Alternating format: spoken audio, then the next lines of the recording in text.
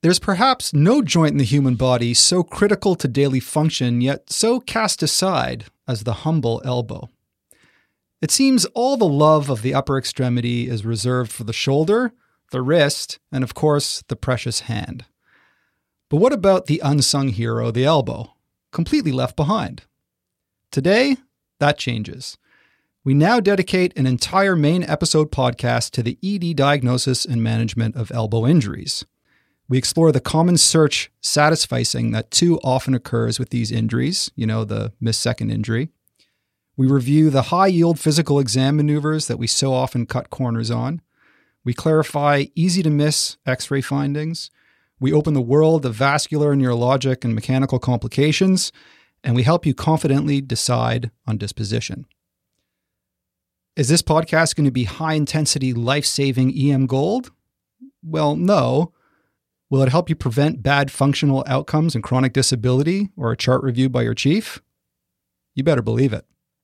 So, to help us become all-star diagnosticians and clinicians for our patients with elbow injuries, we have the mighty return of, you guessed it, Dr. Aaron Cial.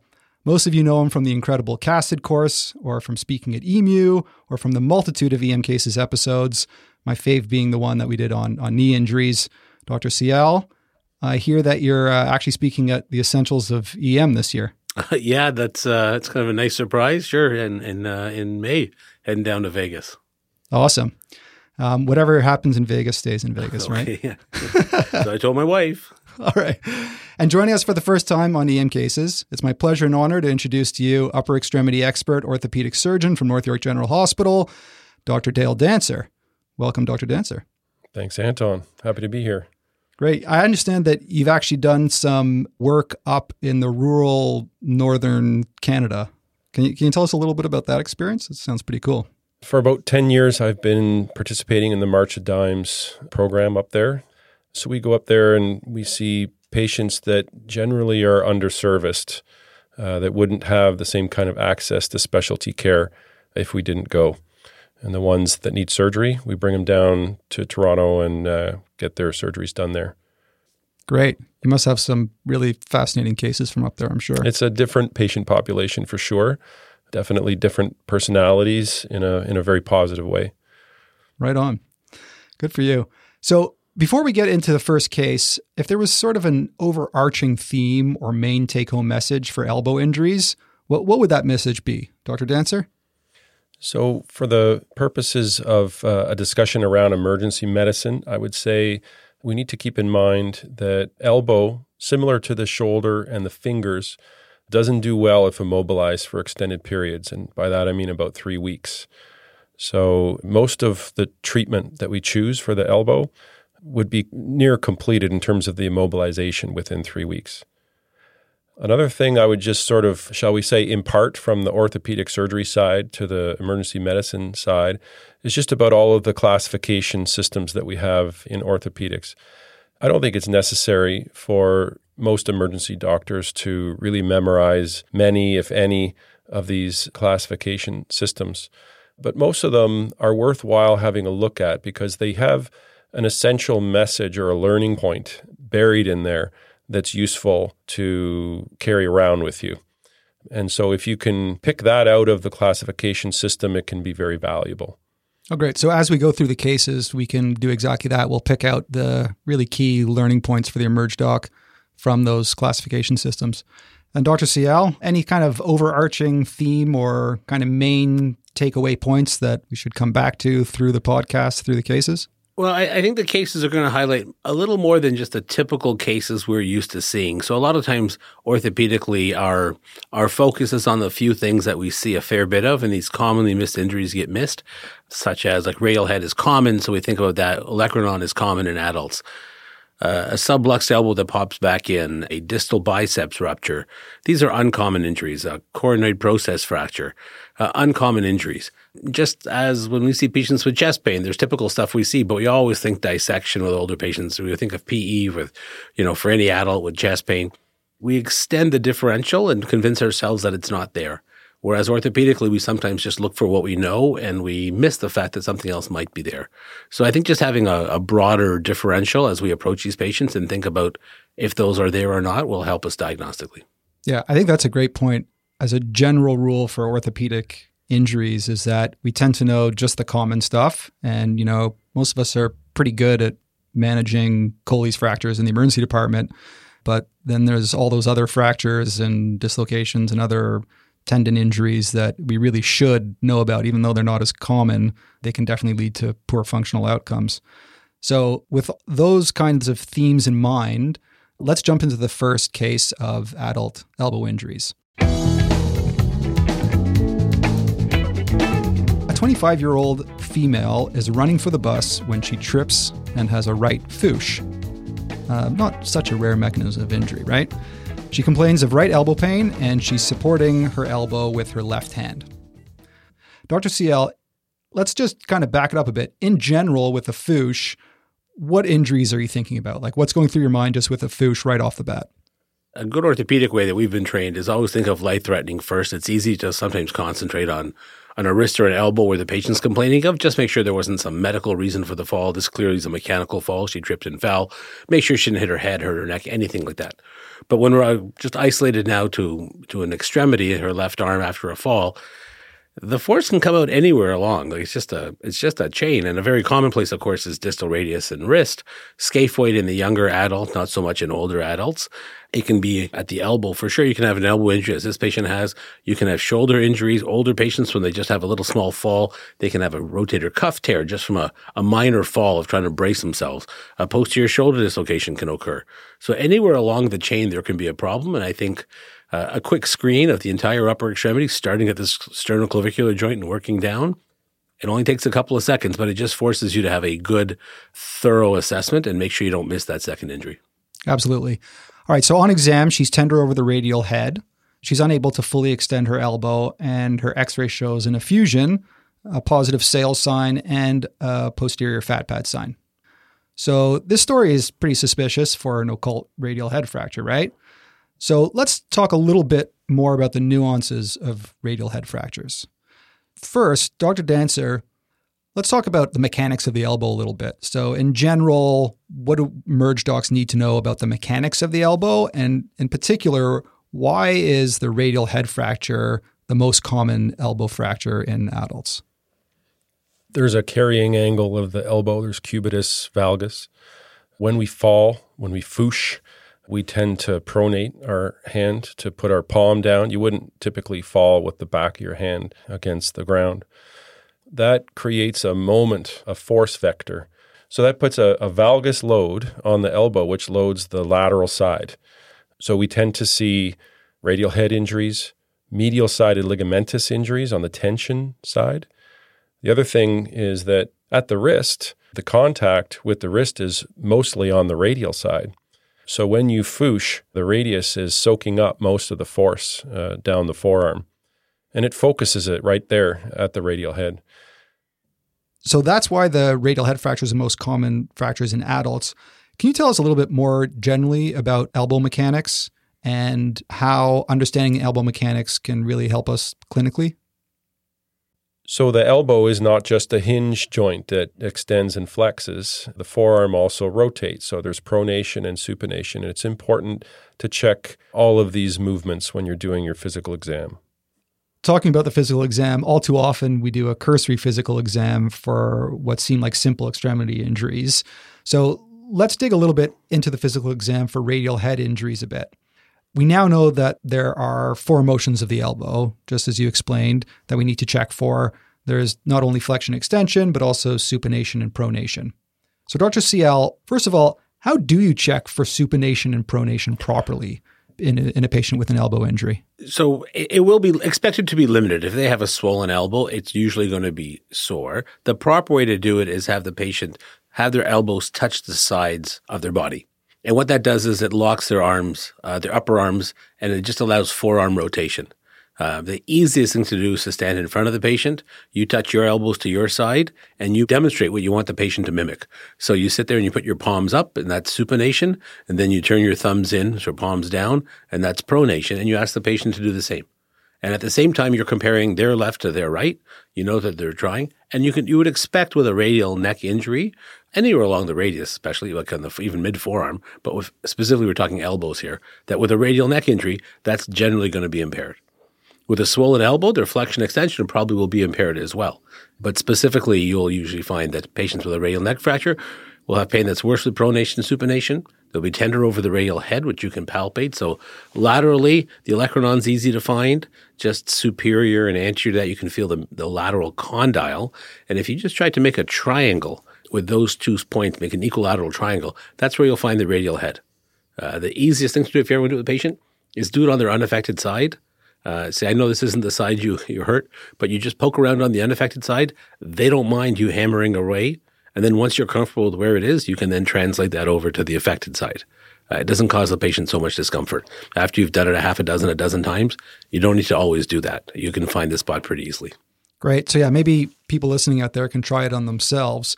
I like what you said about putting the elbows in against your body to check for supination and pronation. What I sometimes do is I ask the patient to do exactly that and then ask them to do thumbs up with both hands. And then when they fully supinate, they should be able to point their thumbs parallel to the floor all the way 90 degrees. And when they're pronating, it should be pointing their thumbs towards each other parallel to the floor 90 degrees. And so checking for that, you can see exactly where, how much pronation and supination limitation they have. Just to follow up on keeping the elbow by the side, the best reason to do that is that if you have a limitation to supination, you can't cheat if your elbow is at your side. Similarly, if you have a limitation to pronation, you're going to tend to abduct the arm if it doesn't move all the way. So holding it by the side prevents that cheating. Those are great little nuances. Okay, so we've talked about how to locate the radial head in that sort of triangle area there, which I do encourage listeners to try on themselves and on their patients. And once they've done it a few times, as you said, they'll know exactly where to look. And we've talked about supination and pronation. Anything else on physical exam in general for elbow injuries that we should know about? Again, trying to be thorough. So typically these radial head injuries occur with, as Dale was saying, with a valgus stress. So it means you open up the inside of the elbow. It's almost like a valgus stress to the knee affects your medial collateral ligament. Well, a valgus stress to the elbow affects what's called your ulnar collateral ligament. So we often don't palpate on the inside, but you could feel on the inside. You could gently try and see if you can stress it a little bit, see if it's sore. They'll have more pain on the medial side, which we often don't pick up and emerge. The other thing is, when you think, again, going beyond just the radial head, is what's attached to it is sometimes an injury that goes down the interosseous membrane and then pops out the weak link in the chain, which is the distal ulna. And there's a name for that called an Essex-Lopresti injury. Again, uncommon, but if you saw it, it would just tell you it's a little more significant soft tissue injury that transfers down, and you'd want to make sure that the distal ulna is in joint, because if it's out of joint, that becomes more of a problem. I would just add, since we mentioned Essex-Lopresti, is that if you did encounter pain at the wrist, I would just be sure to immobilize in supination before they leave the emergency department. Mobilize in supination. That's Why is the that? stable position for the distal radial ulnar joint.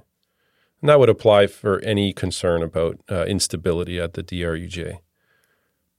Great. Okay. So normally, we'd put a back slab on and they'd be immobilized in neutral. But if you're worried about the distal radial ulnar joint, then immobilizing them in supination is the right thing to do. Those are some great pearls about the Essex-Lopresti, about how to check for supination and pronation properly, and about how to locate that radial head so you know exactly where to palpate. All right, so that's a bit about the physical exam. We're going to be coming back to the physical exam again through the other cases. Let's move on to X-ray. But before we get into the subtle findings of radial head fractures on X-ray, Dr. Dancer, why is it important for us in all elbow injuries to obtain a true lateral X-ray? And how do you actually tell if it really is a true lateral or not?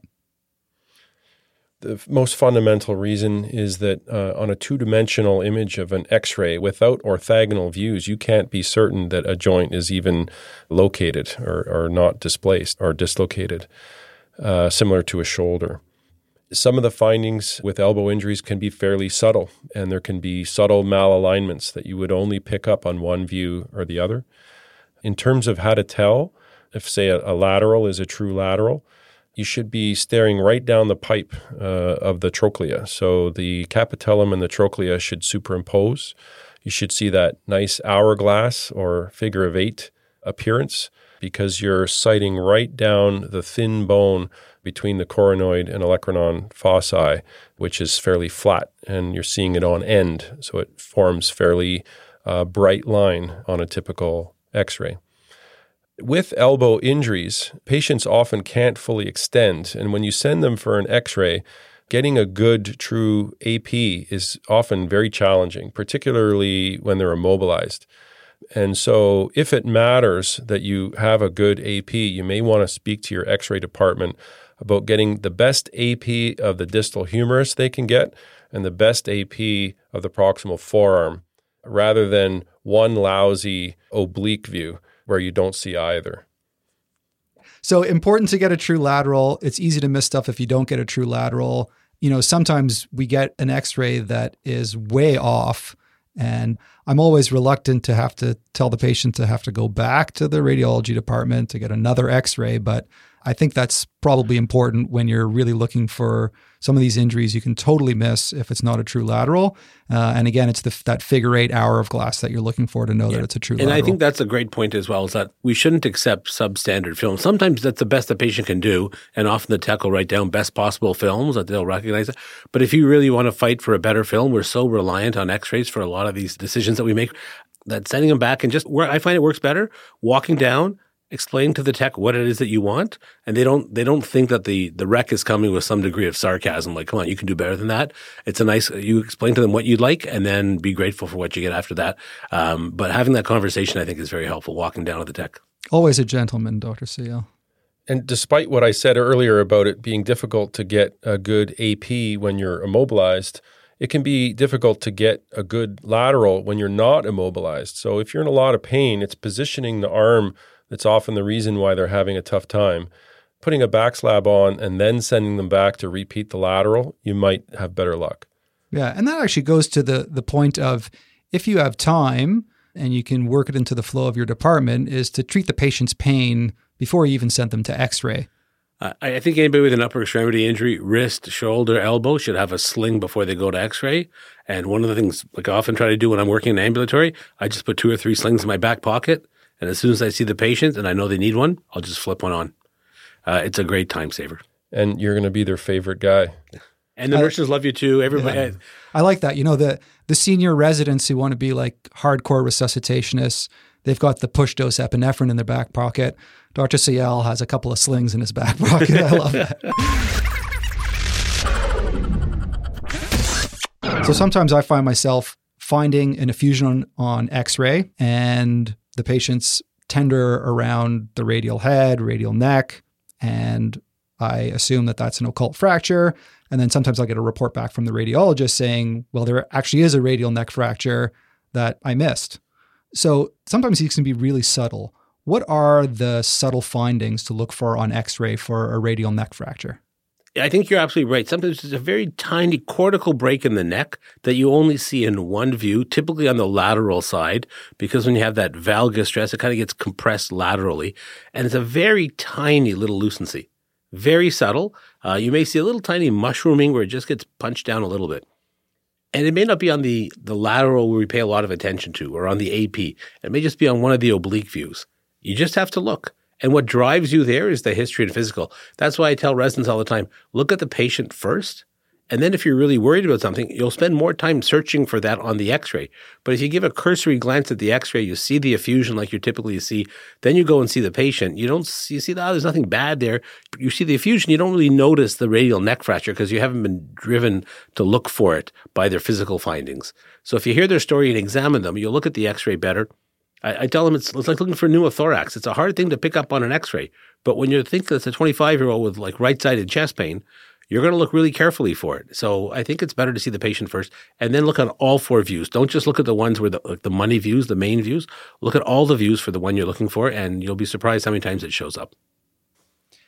Dr. Cial, the classic cognitive bias that makes us miss fractures sometimes is search satisfice bias. That's when you find one fracture and you stop there instead of looking for that second injury. So important in all of orthopedics.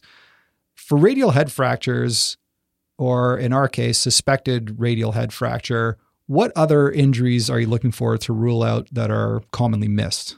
So in that spectrum, when the radial head's involved, the things that I find that are missed are two things.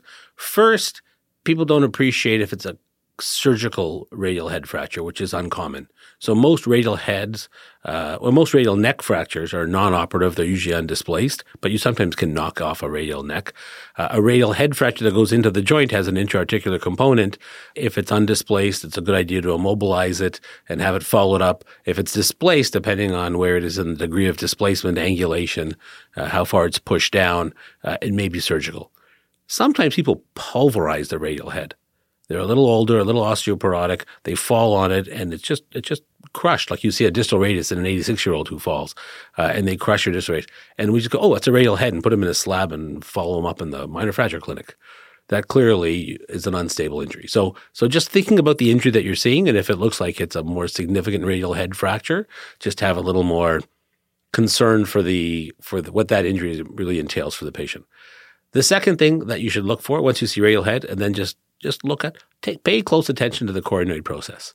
It's the proximal ulna, posteriorly the olecranon, anteriorly that little hook on the front is the coronoid process. And if you ever see a little chip off of it, it means they probably subluxed their elbow. You can certainly ask by story. A lot of times patients will not tell you spontaneously, I think my elbow slipped out and went back in, or my shoulder went out and back in. They won't tell you that, but if you ask them specifically, they will endorse it. They'll go, yeah, it did feel like it went out and back in. But often they feel stupid telling you because they think you won't believe them. So many times they won't tell you first off, but if you ask them, and if you ever see that coronoid process, I mean, I've seen different numbers, 30, 50, 60%, it's associated with a subluxed or a dislocated elbow. So when you start adding a radial neck injury to a coronoid process, which is the anterior column, as they call it, and they had the subluxed elbow, that's called a terrible triad. So just go beyond radial head, look for that coronoid process. I've seen a few cases, and again, I'm not trying to slag the radiologist, but our radiologist will miss them and not appreciate the significance of it. So it behooves it, I think, on our behalf, for us to pay a little more attention, go a bit beyond just the radial head. All right, that's great. So whenever you see a radial neck fracture, you should really be looking at the coronoid process carefully, because even just a little chip off that tiny little lip there, if there's one of those, then it could very well mean that the patient had dislocated their elbow, which is a much more serious injury. Right. You should train your eyes to look at the coronoid on every lateral x-ray that you see. Great. So adding to the anterior sail sign, the posterior sail sign, the radiocapitellar line that we're going to talk about a little bit more later, add to that just to make sure you look at that coronoid process every single time.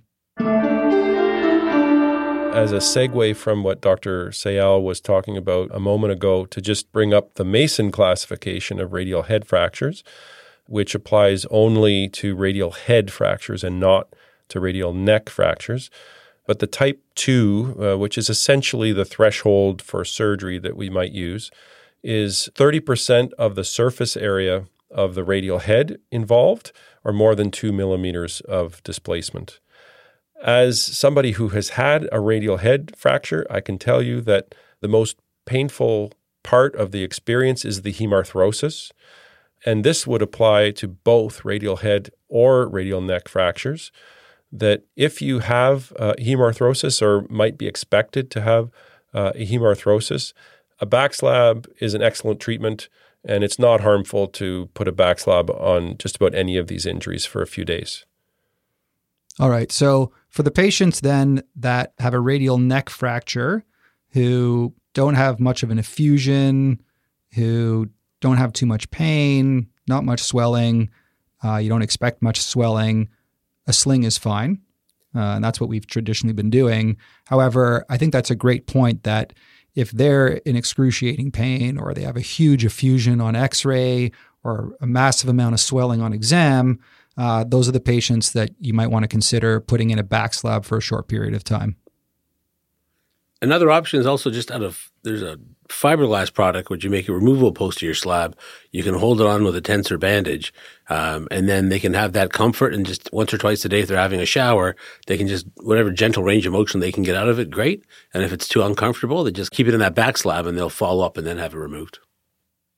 And Dr. Cial, I understand you have kind of a nifty memory aid for surgical indications for radial head fractures. Well, exactly. Again, the radial heads, so the ones that go into the joint, it's something that a surgeon told me a long time ago, and it was just 33, 33. So it's 3 different numbers. So 30 degrees of angulation, 3 millimeters of displacement of the fragment, or 33% of the surface area of the radial head. So if it's a large fragment, if it's angled, or if it's displaced, that makes us more concerned. Any one of those 3.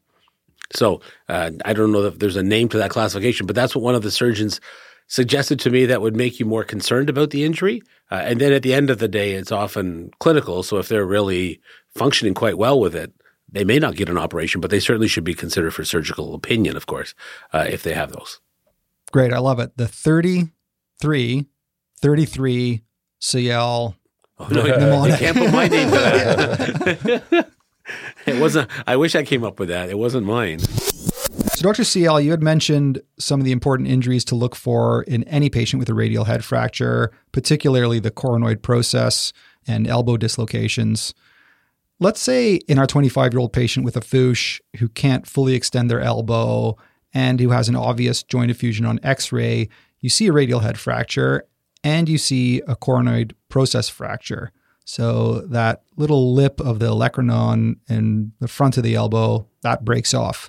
So why exactly is this important not to miss, this little coronoid process fracture?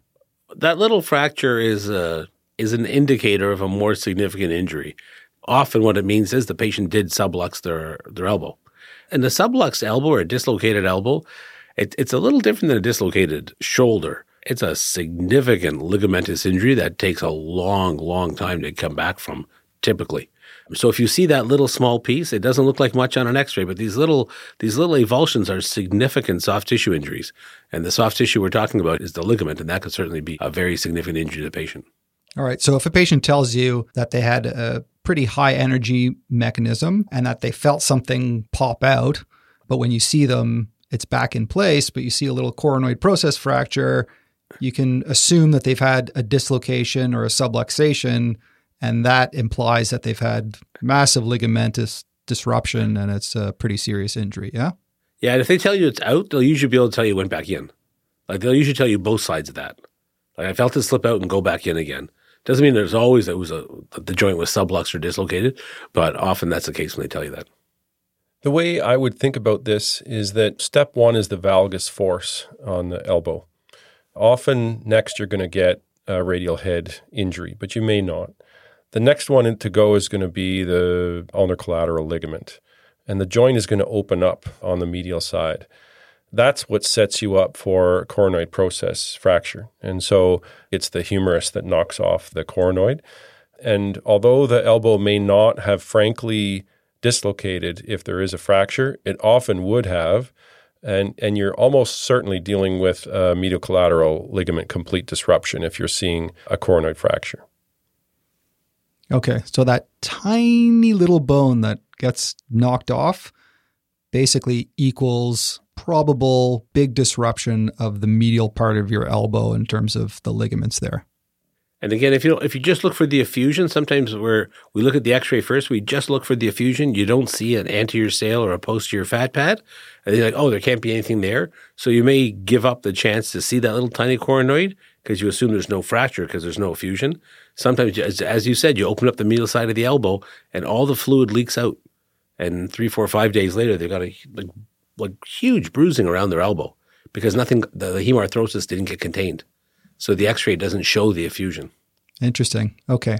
Small bone, big injury. All right. That's a little bit about when to suspect a coronoid fracture, when you see a radial head fracture and when you have a valgus stress. And Dr. Cial, we had mentioned that an isolated coronoid process fracture can be a sign of a subluxation or a dislocation. The dislocations are usually pretty obvious on X-ray, but how do you assess if the joint is actually in place or not on the X-ray? So a subluxation, of course, is a partial dislocation.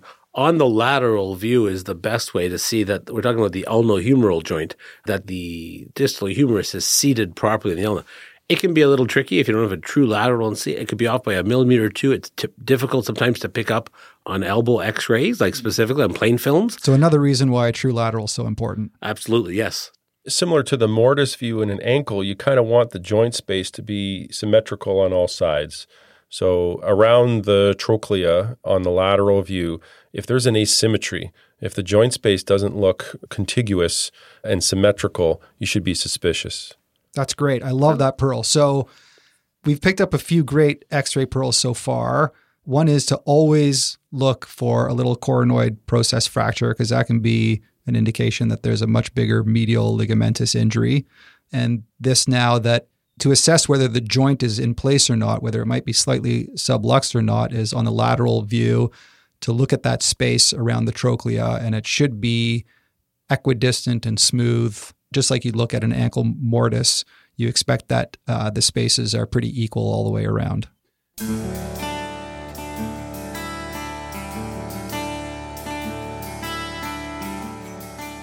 So that's the coronoid process fracture. Now, Dr. Cial, you had mentioned the terrible triad. From a surgeon's perspective, what is so terrible about the terrible triad? So again, the terrible triad is the radial head fracture plus a coronoid fracture plus a dislocation or subluxation of the elbow. So when you see them in follow-up, or if it's missed, what are the kind of sequelae of this terrible triad?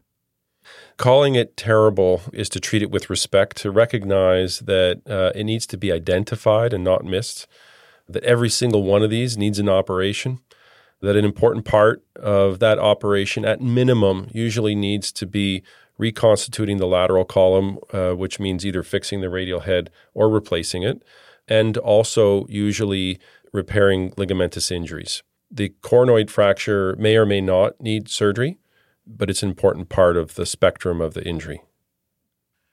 And again, as we're talking about this, just to put it in perspective, you're still going to see way more isolated radial head, radial neck injuries than you will combos of, radial neck plus coronoid process, radial head plus coronoid process, or terrible triads. So the end of the spectrum where we have to be more worried about are the ones where you see the coronoid process and you then obviously you're suspected of this terrible triad, because their outcomes are going to be more difficult. But you're not missing 3 of these a shift, that's for sure, like coronoid process fractures. But just open your eyes. It's just like you think of dissection. Every time you see chest pain, it's just like you think of, headaches and what are all the bad causes of headaches. When you hear somebody with an elbow injury, just add this to your list. And just if you see it, it just makes you a little more worried.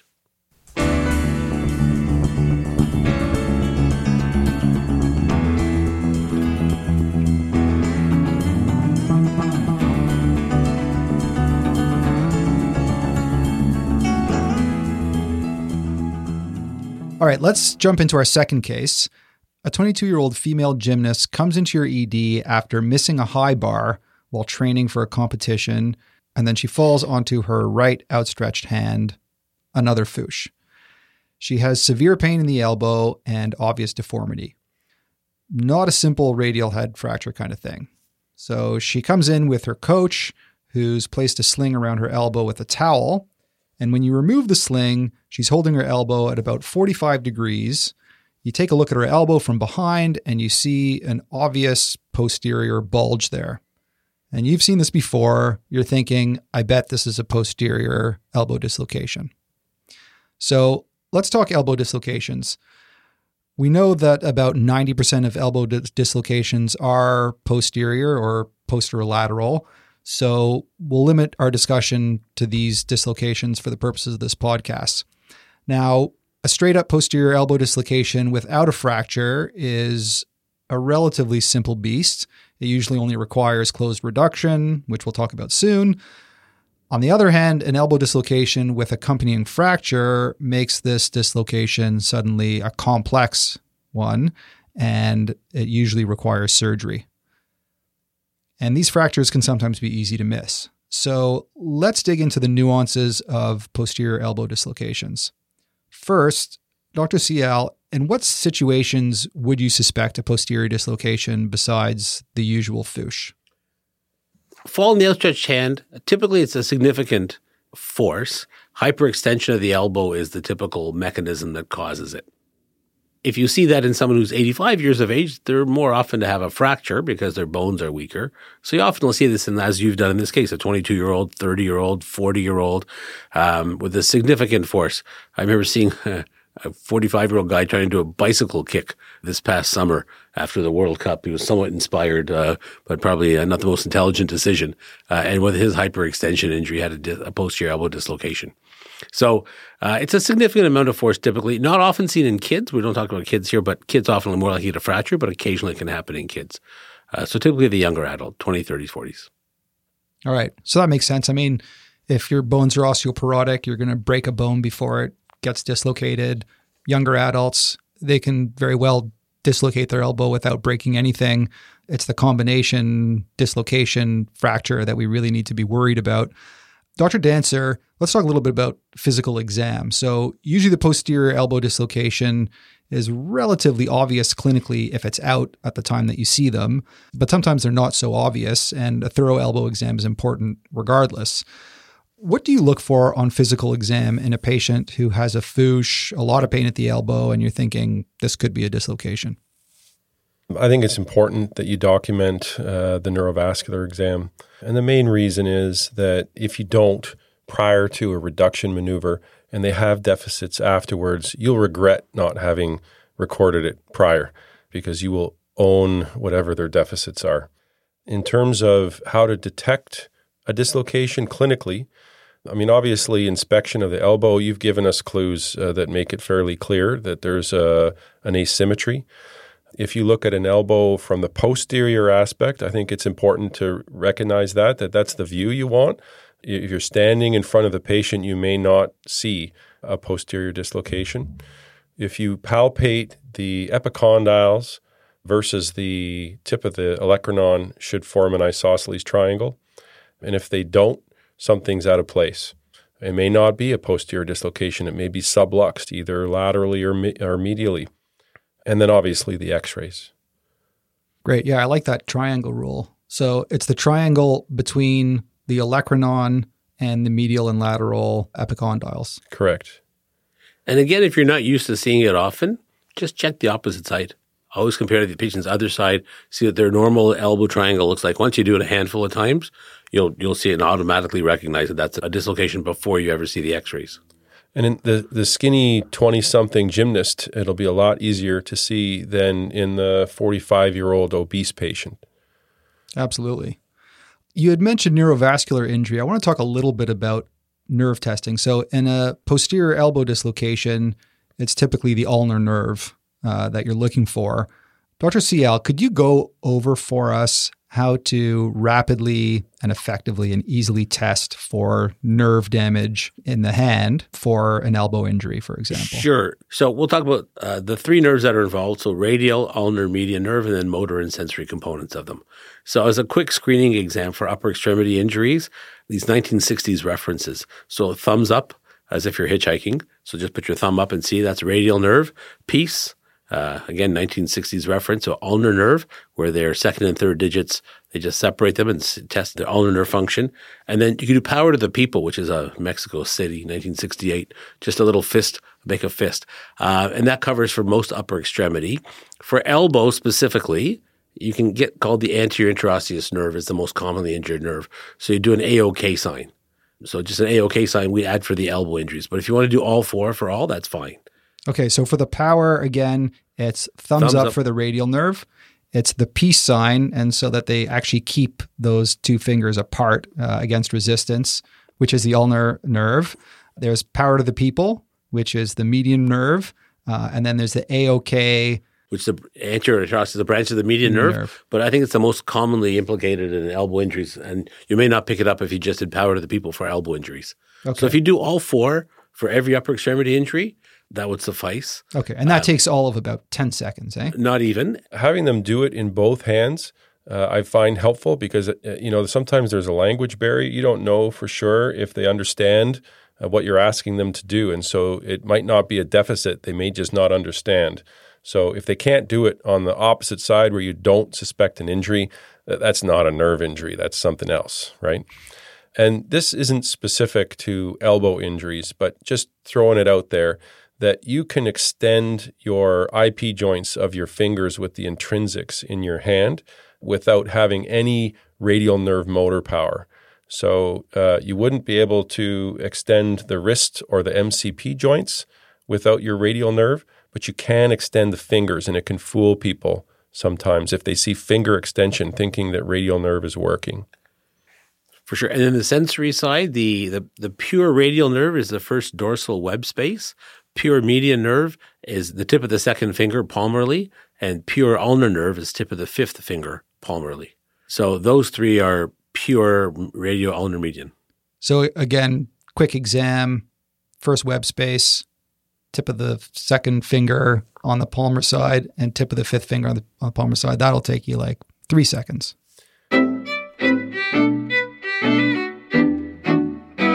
Usually these posterior elbow dislocations are pretty obvious on x-ray, but as we had mentioned before, sometimes the elbow can posterior dislocate and then come back in, or it can be subluxed. And again, that subluxation can be pretty difficult to pick up on x-ray. And again, I love that, Pearl, of treating the space around the trochlea like you would the space in the ankle mortise, that you want it to be nice and smooth and even all the way around the trochlea. And if it's not, you should suspect a subluxation. All right. So we've diagnosed a posterior elbow dislocation. Our patient is, let's say, neurovascularly intact, but perhaps not for long because his elbow's out of joint. So we want to reduce this dislocation relatively soon. Dr. Cial, can you run through for us the most common reduction technique for posterior elbow dislocations? And after that, we can maybe run through some alternatives if that one doesn't work. To reduce any dislocation, muscle relaxation is the key. Once you've achieved muscle relaxation, it makes it a lot easier. If it's a pure posterior dislocation, having somebody stabilize the distal humerus, and really just traction is often enough. Sometimes you can take your fingers, you have to hook the olecranon if the triceps is a little bit in spasm, just to pull it down and bring it around, and that can help ease reduction. If it's a posterolateral dislocation, if it's out to one side, you need to correct the medial lateral plane first. Think of the humerus as an axis, and there's an axis to the proximal ulna where they meet. And if they're not lined up properly, you pull them forward, they won't meet. So you need to correct in the medial lateral plane, make it convert it to a pure posterior dislocation, and then pull it forward. Okay, so just going over the details of the traction countertraction. So I like that point about first making sure that it's reduced in the medial lateral plane. And again, if we think about that isosceles triangle of the olecranon and then the medial and lateral condyles, we want to get that triangle back into shape. And then we can think about bringing the posterior olecranon forward. So with a traction countertraction technique, you usually need 2 people, right? So one person immobilizing the humerus with the elbow flexed at about 30 degrees. Then you apply traction to the distal forearm with the forearm supinated. And then if that's unsuccessful, applying a bit of downward pressure at the mid forearm, which will help unlock it. And then you could even get your hand behind the olecranon to bring that forward as well. And do appreciate if there's a fracture with it, if you have a fractured dislocation, it sometimes is more challenging. That fragment can sometimes make it difficult, and it may be irreducible and emerge. So if you see a fracture on your x-ray, I don't think it should stop you from trying if you see a fragment that's often dislocated, but don't be surprised if you find it more challenging to reduce.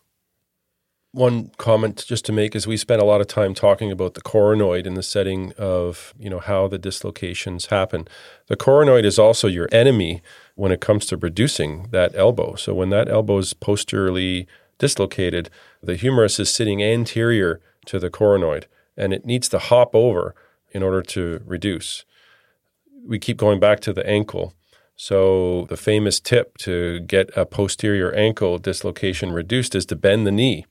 And I think that's what you're doing with supinating the forearm. That's the equivalent of relaxing the tissues that you need to relax. And 30 degrees short of full extension is also the same idea. You're trying to optimize the laxity to be able to clear that coronoid over the trochlea. Great. I love that. So 3 things to think about when you're doing these reductions of the posterior elbow dislocation. keeping the elbow flexed at about 30 degrees, making sure that you reduce in the medial lateral plane first, and then thirdly, making sure the forearm is supinated while you're doing it. And if you go by those 3 tips, it should be pretty easy to put it back in. And one pitfall would be to avoid compression in the antecubital fossa in a dislocated elbow while you're reducing. You're risking having structures entrapped in the joint by doing that. All right. So you want to have your assistant holding up a little bit higher over the humerus. And then when you apply your traction, you want to really be a little bit more distal. So just keep that antecubital fossa clear so that you're not crushing the nerves and the vessels in there. So let's say you've tried your standard traction, counter traction technique, and you just can't get that bone over the coronoid, over that little lip there. Are there any other tricks you can try? For us, patients are normally asleep and supine. Their elbow is pointed toward the ceiling. The reduction maneuver that I would try if it's been difficult is with an assistant holding the arm in 30 degrees full extension, perhaps a little bit of traction as well. Standing from the posterior aspect of the humerus, hook the fingers of both your hands anterior to the condyles, trying to avoid compression in the antecubital fossa, and put both your thumbs on the tip of the olecranon at the junction with the triceps, and use the leverage that you can produce between your fingers and your thumb to push the olecranon up and over the trochlea. Great. I love that little trick. So like with all reductions, we should do a post-reduction film. And it goes back to those principles that we were talking about before in terms of seeing that smooth, symmetric space around the trochlea, just like we would on an ankle mortise, and then looking for any coronoid fracture, looking for any other fracture fragments that might turn it from a simple dislocation into a complex fracture dislocation. Right. And then also don't forget that when they come back, now that they're no longer sedated, make sure you do a post-neurovascular assessment. Absolutely. All right. So there's posterior dislocations and there's posterior dislocations with fracture, which turns them into a complex injury. From the ED perspective, we're going to be putting these patients in a back slab at 90 degrees regardless. When do you want us to call you from the emergency department? Like, in other words, which are the patients that may need surgery semi-urgently, like in the next day or two? So I agree that in both of these cases, with either a simple or a complex dislocation, a back slab at 90 degrees is the emergency treatment. That elbow is likely to stay stable. In terms of when we want to hear about it, it's quite different between the two, though. With a complex dislocation, as long as the hour is reasonable, a phone call helps us to triage that appropriately, as it is likely to need some kind of surgical treatment. With the simple dislocation, the time frame is 7 to 10 days. That helps us to ensure that the elbow has remained stable over that time frame and to get range of movement going on time. So we often get patients in the emergency department asking us how long it's going to take their injury to heal. For posterior elbow dislocation, what's the kind of range in terms of healing? So for me, I don't usually permit stretching and extension beyond 30 degrees of full extension until roughly 6 weeks following the injury. So guaranteed, they're not going to have full extension minimum that length of time. And it'll often take them another 4 to 6 weeks to fully regain that extension. It's in some cases, they may never, but in most cases, they would. So we're talking 2-3 months until they gain. Yeah. Again, profound ligamentous injury. Okay. So, wow. So this gymnast is not going to get back to doing gymnastics probably for a good 2 or 3 months, eh? I would say for weight-bearing exercises, it's likely longer, maybe 4 months or longer.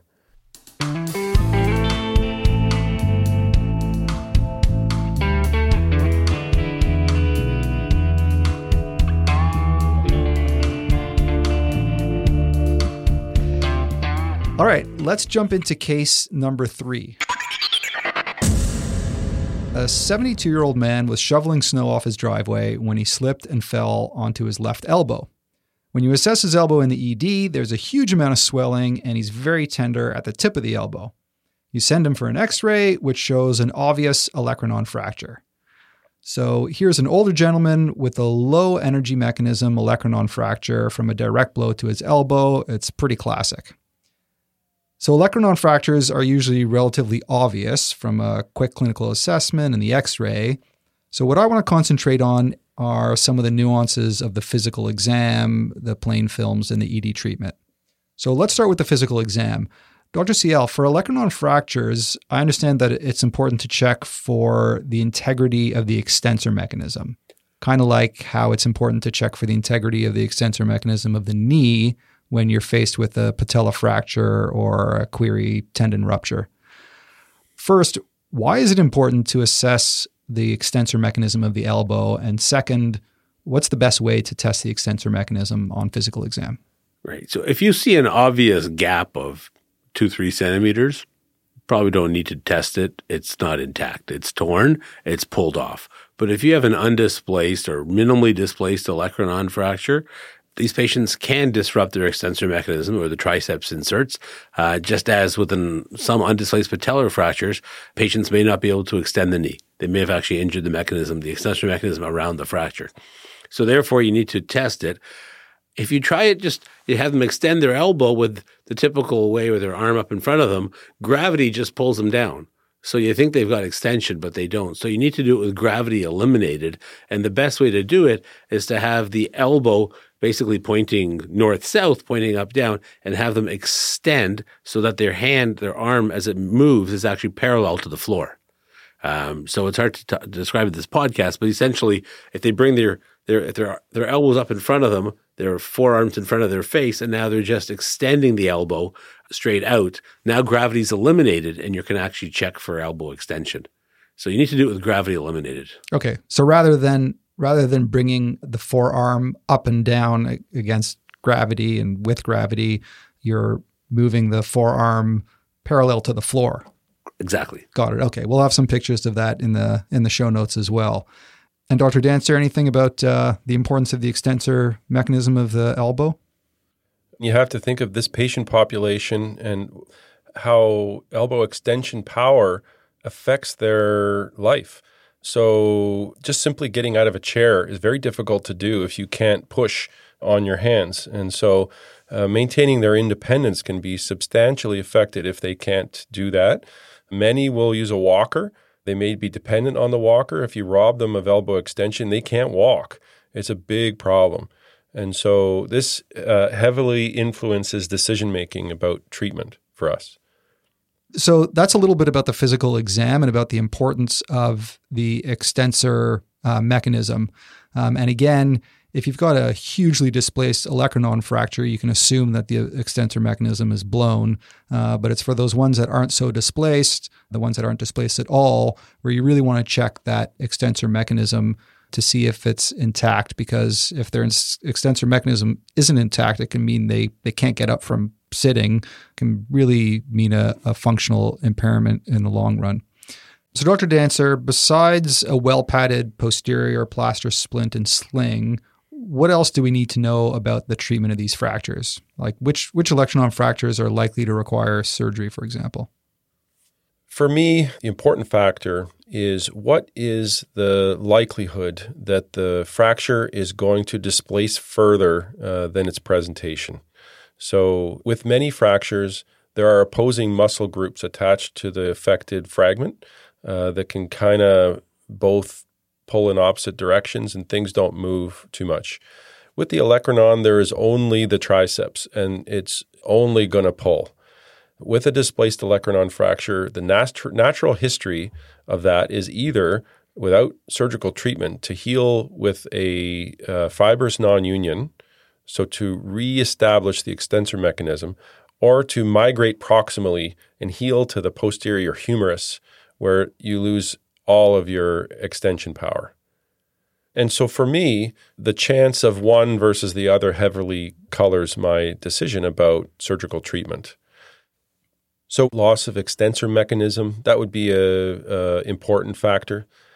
I don't have a hard number in terms of displacement to quote you, but I would say roughly 5 millimeters of displacement. I'm worried that might not heal with a fibrous union. And then other things that are absolute indications for surgery, for instance, would be subluxation of the elbow.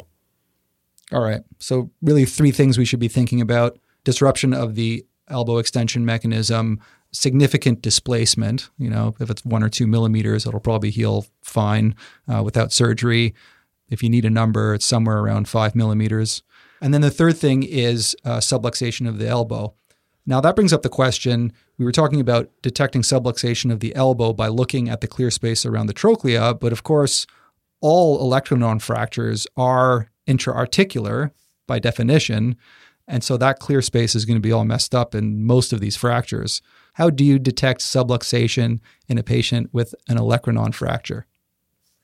So it's actually amazing when you think about it that we don't see subluxation more with olecranon fractures. It's uncommon to see, but you would see an asymmetry in how the coronoid and intact portion of the olecranon articulates against the anterior part of the trochlea.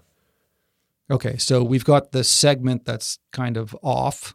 Yeah, not looking at that. So not looking at the segment, we're looking at the other part and seeing whether that has a nice, even, symmetrical clear space. That's right.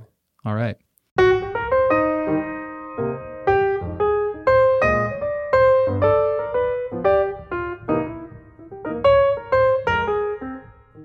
Again, some of the key concepts with an olecranon fracture are that the integrity of the olecranon is essential for triceps strength and function of the elbow, which is really important because you won't be able to get up out of a chair, for example, without that happening. Again, similar to the patellar function that's necessary for extension of the knee, and that if the patient has a significant amount of displacement of a fragment around 5 millimeters, or they've lost that extension mechanism, or they've subluxed the elbow, those are all indications for surgery, that a simple fracture that's not displaced can usually heal without surgery. Sometimes I see these olecranon fractures where the segment looks like it's miles away from the rest of the elbow, and it looks really nasty, and the patient's elbow's really swollen, and my gut instinct is like, this patient needs surgery and they need it like now. Which patients really, besides the obvious like open fractures, for closed olecranon fractures, which patients need surgery like in the next day or two? So short of an open fracture, there really aren't olecranon fractures that are very emergent that need an urgent phone call. We can get to them within 7 to 10 days without harm.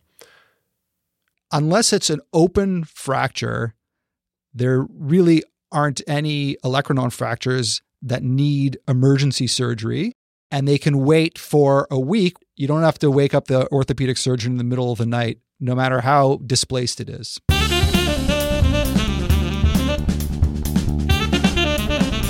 Let's jump into our final case. An 18-year-old young man was out with his buddies on a Saturday night skateboarding after smoking some pure Canadian, now legal marijuana and drinking a couple of beers. He fell off his skateboard and thinks he landed on his forearm. His x-ray in the ED shows an obvious mid-ulna shaft fracture.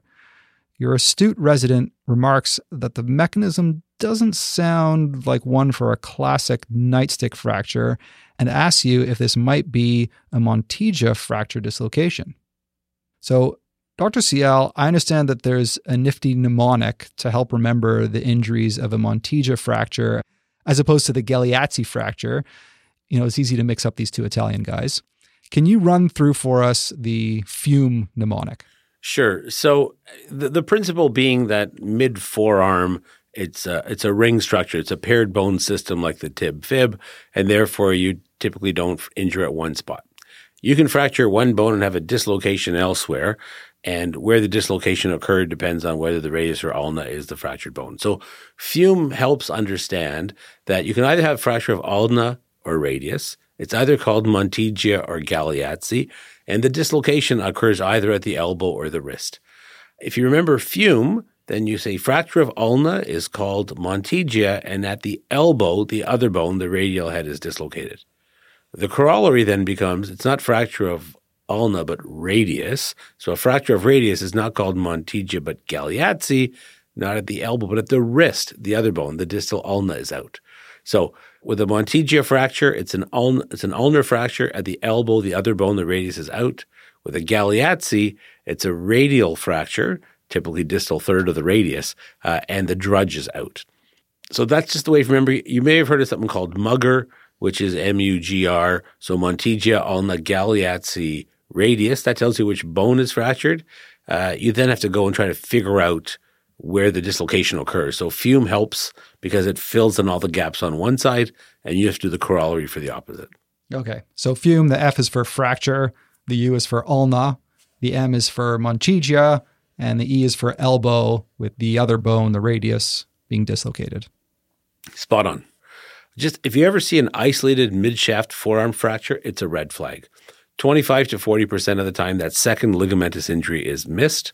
You just have to recognize that that does not happen by itself. Think of it as the exception. The nightstick fracture can occur. Someone puts up their hand to sort of block a police officer with a nightstick is a traditional story, and they take the blow on the ulnar side, and you may have an isolated ulnar fracture. So that can occur. But when you see it, think really hard about a Montegia. Got it. All right. What about the X-ray? Now, the ulnar fracture is usually pretty obvious, but the radial head subluxation is often pretty subtle. Dr. Ciel, what tips can you give us when it comes to picking up a subtle radial head dislocation on X-ray? There's a line called the radiocapitellar line, and on every view of the forearm, on every view of the elbow, a line that bisects the radius should intersect with the capitellum. And essentially, you just need to look for it every time. In adults, if you see a dislocation, there's going to be an ulnar fracture. Occasionally in kids, they can just pop out the radial head and not actually have the ulnar fracture. They may have a bowing fracture, maybe a plastic. So you may see it in isolation, but that's exceedingly rare. Absolutely. Okay. So just putting together all the great X-ray plurals we've talked about, we just talked about the radiocapitellar line to assess for radial head dislocation. We've talked about the anterior sail sign and the posterior fat pad sign. We've talked about really every X-ray, we should be looking very carefully at the coronoid process, because even a tiny little chip off the coronoid process could indicate instability. The asymmetry on the AP, looking for asymmetry of the joint opening on the medial or lateral side. Just like we look at the ankle mortise for symmetry, we want to look at the clear space around the trochlea to make sure that that's nice and symmetrical. And then finally, to know that you have a true lateral, we want to look at that hourglass or figure of eight sign. Well, that's 4 cases for you. Radial head fractures and the terrible triad, posterior elbow dislocations, olecranon fractures, and Montegia fracture dislocations. But I want to step back a bit and talk more generally about when we need to pick up the phone and call for an ortho consult in the ED. So, Dr. Dancer, in general, which patients with elbow injuries do we need an immediate consultation with orthopedics in the ED for? Open fractures, irreducible dislocation, neurovascular injuries, compartment syndrome, subtle subluxations or residual instability. I'm not so sure is a phone call in the middle of the night. It's certainly one that I think we'd want to know about. So with the elbow, it's just like any other orthopedic injury, really, in terms of the immediate picking up of the phone, open fractures, compartment syndrome, neurovascular injuries. And then I guess the big take-home point is these patients shouldn't be immobilized for weeks on end because, as we said at the top of the podcast, at about 3 weeks of immobilization, that's when you really end up with a long-term stiff elbow, yeah? That's right. So in our 4 cases, we've talked about fractures and dislocations, but we didn't talk about soft tissue injuries or isolated tendon injuries. Are there any soft tissue / tendon injuries around the elbow without fractures or dislocations that we should really know about? Ones that aren't sort of like, Rice and follow-up family doctor kind of soft tissue injuries. You're right. You should think about operative soft tissue injuries as really the operative word, no pun intended. And if you think on the anterior aspect, what's commonly missed, uncommon injury is a distal biceps rupture. And distal biceps ruptures are different than proximal biceps ruptures. So the proximal biceps rupture that gives you the Popeye sign typically is treated non-operatively. It's often degenerative, older person.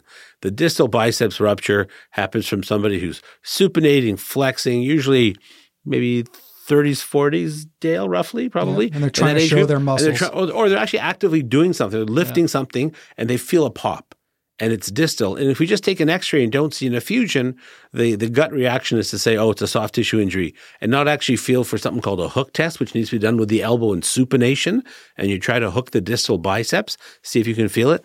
Almost exclusively a male issue, very uncommon to see it in females, a distal rupture. Well, the obvious thing for me is if your listeners need any kind of assistance in remembering whether it's proximal or distal that are more important, from our perspective, in order to get the distal biceps where it belongs and inserts on the radial tuberosity, after about 3 weeks, it gets very difficult to bring it down. And it may not be possible to get it to where it's going without flexing the elbow past 90 degrees. Now try to do an operation on the front of the elbow with it flexed past 90 degrees. It becomes next to impossible. So there's a there's a window of opportunity that closes after a distal biceps rupture quite quickly. I have done them out to about 6-7 weeks, but it gets very, very difficult. And beyond that, you're starting to look at having to harvest tissue from elsewhere in the body. So if that wasn't enough, let me rephrase. Hopefully that's enough. Hopefully that's more information than your listeners need to remember that it's the distal ones that need to be treated relatively urgently within 3 weeks. So the distal biceps tendon rupture, that one I've seen a bunch of times. The young guy is trying to lift something really heavy and he feels a pop. And on exam, it's that hook sign where there's an absence of being able to hook that tendon, which we'll have a picture of in the show notes.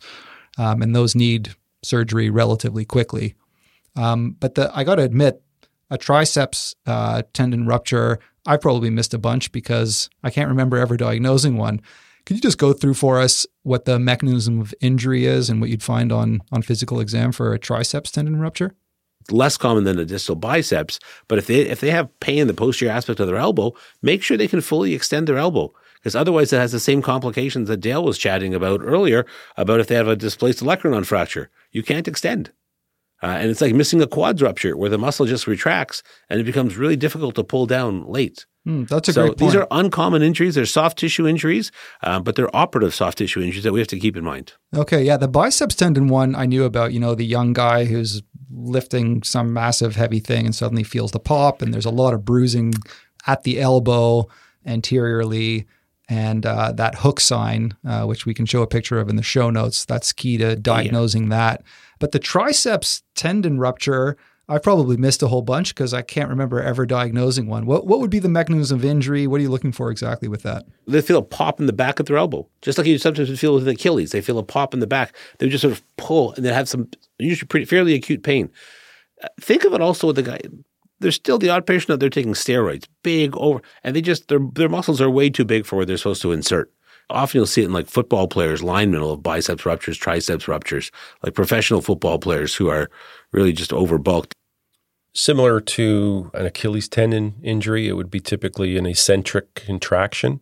And so a common mechanism, for instance, would be a younger, very muscular patient who has bones of steel and has a kind of a fouche injury where they're falling and put their hands out to break their fall, and their hypertrophied triceps muscles pull so hard that they avulse off the olecranon. Similar again to an Achilles injury, you can sometimes palpate a gap. You certainly should have an effect on extension power. Okay, so if you have a big muscular guy who has a fouche, he hasn't broken anything, but he's tender right at the insertion of the triceps at the elbow, and maybe he's got weak extension, you really need to suspect it. And then in terms of the ED management, is it putting them in a sling and then again, relatively quick follow-up with the orthopedic surgeon for surgical correction? Correct.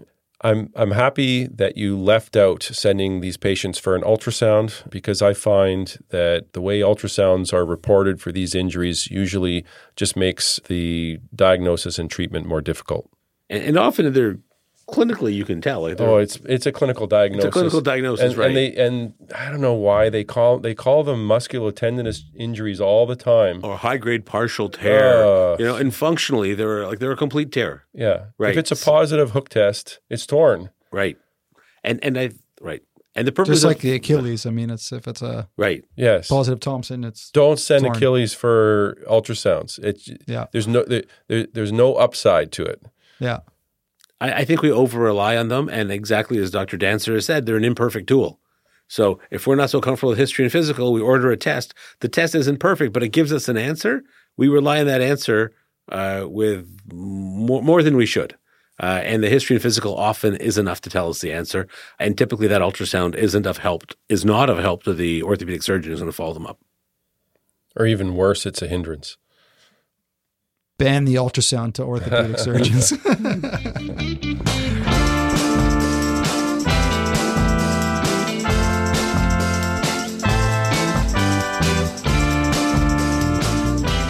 All right. Well, since we decided to name the podcast 10 Pitfalls in the Diagnosis and Management of Elbow Injuries, let's go through 10 pitfalls. Number 1, failure to test properly for pronation and supination range of motion.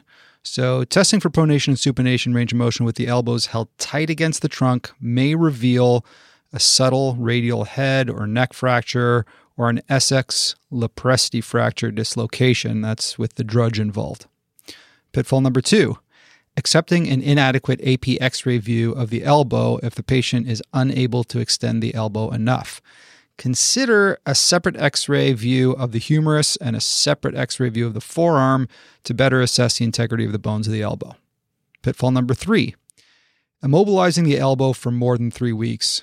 That's a no-no. Prolonged immobilization may lead to chronic elbow stiffness and long-term functional impairment.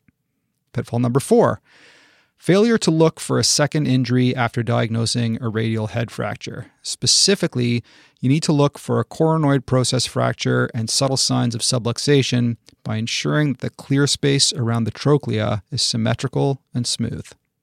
Pitfall number 5, assuming no dislocation if the joint appears in place in the ED. Some patients with elbow dislocations will have reduced spontaneously prior to your assessment. Usually the patient will recall a sensation that the joint popped out and then popped back in again. The X-ray may be unrevealing. However, all elbow dislocations are associated with major ligament disruption and thus require rigid immobilization even when the X-ray is normal. Pitfall number 6, failure to position the forearm in supination before posterior elbow dislocation reduction. It's important to place the forearm in supination to allow the trochlea of the humerus to more easily pass over the coronoid process of the olecranon during closed reduction. Pitfall number 7, failure to assess the integrity of the extensor mechanism for patients with olecranon fractures. Patients with olecranon fractures who are unable to extend their elbow against resistance are very likely to require operative intervention if they're to regain their elbow extension for the long term. Pitfall number 8, failure to assess the radiocapitellar line for patients with ulna fractures. Monteggia fracture dislocations are unstable injuries and they're managed operatively, while isolated non-displaced ulnar fractures are generally managed non-operatively. So scrutinize the X-ray carefully for radial head subluxation for all patients with ulna fractures. Pitfall number 9, assuming that urgent operative intervention is not required for all biceps tendon injuries.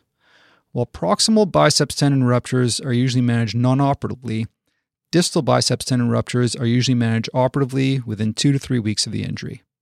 And finally, pitfall number 10, routinely ordering ultrasound imaging for suspected biceps or triceps injuries.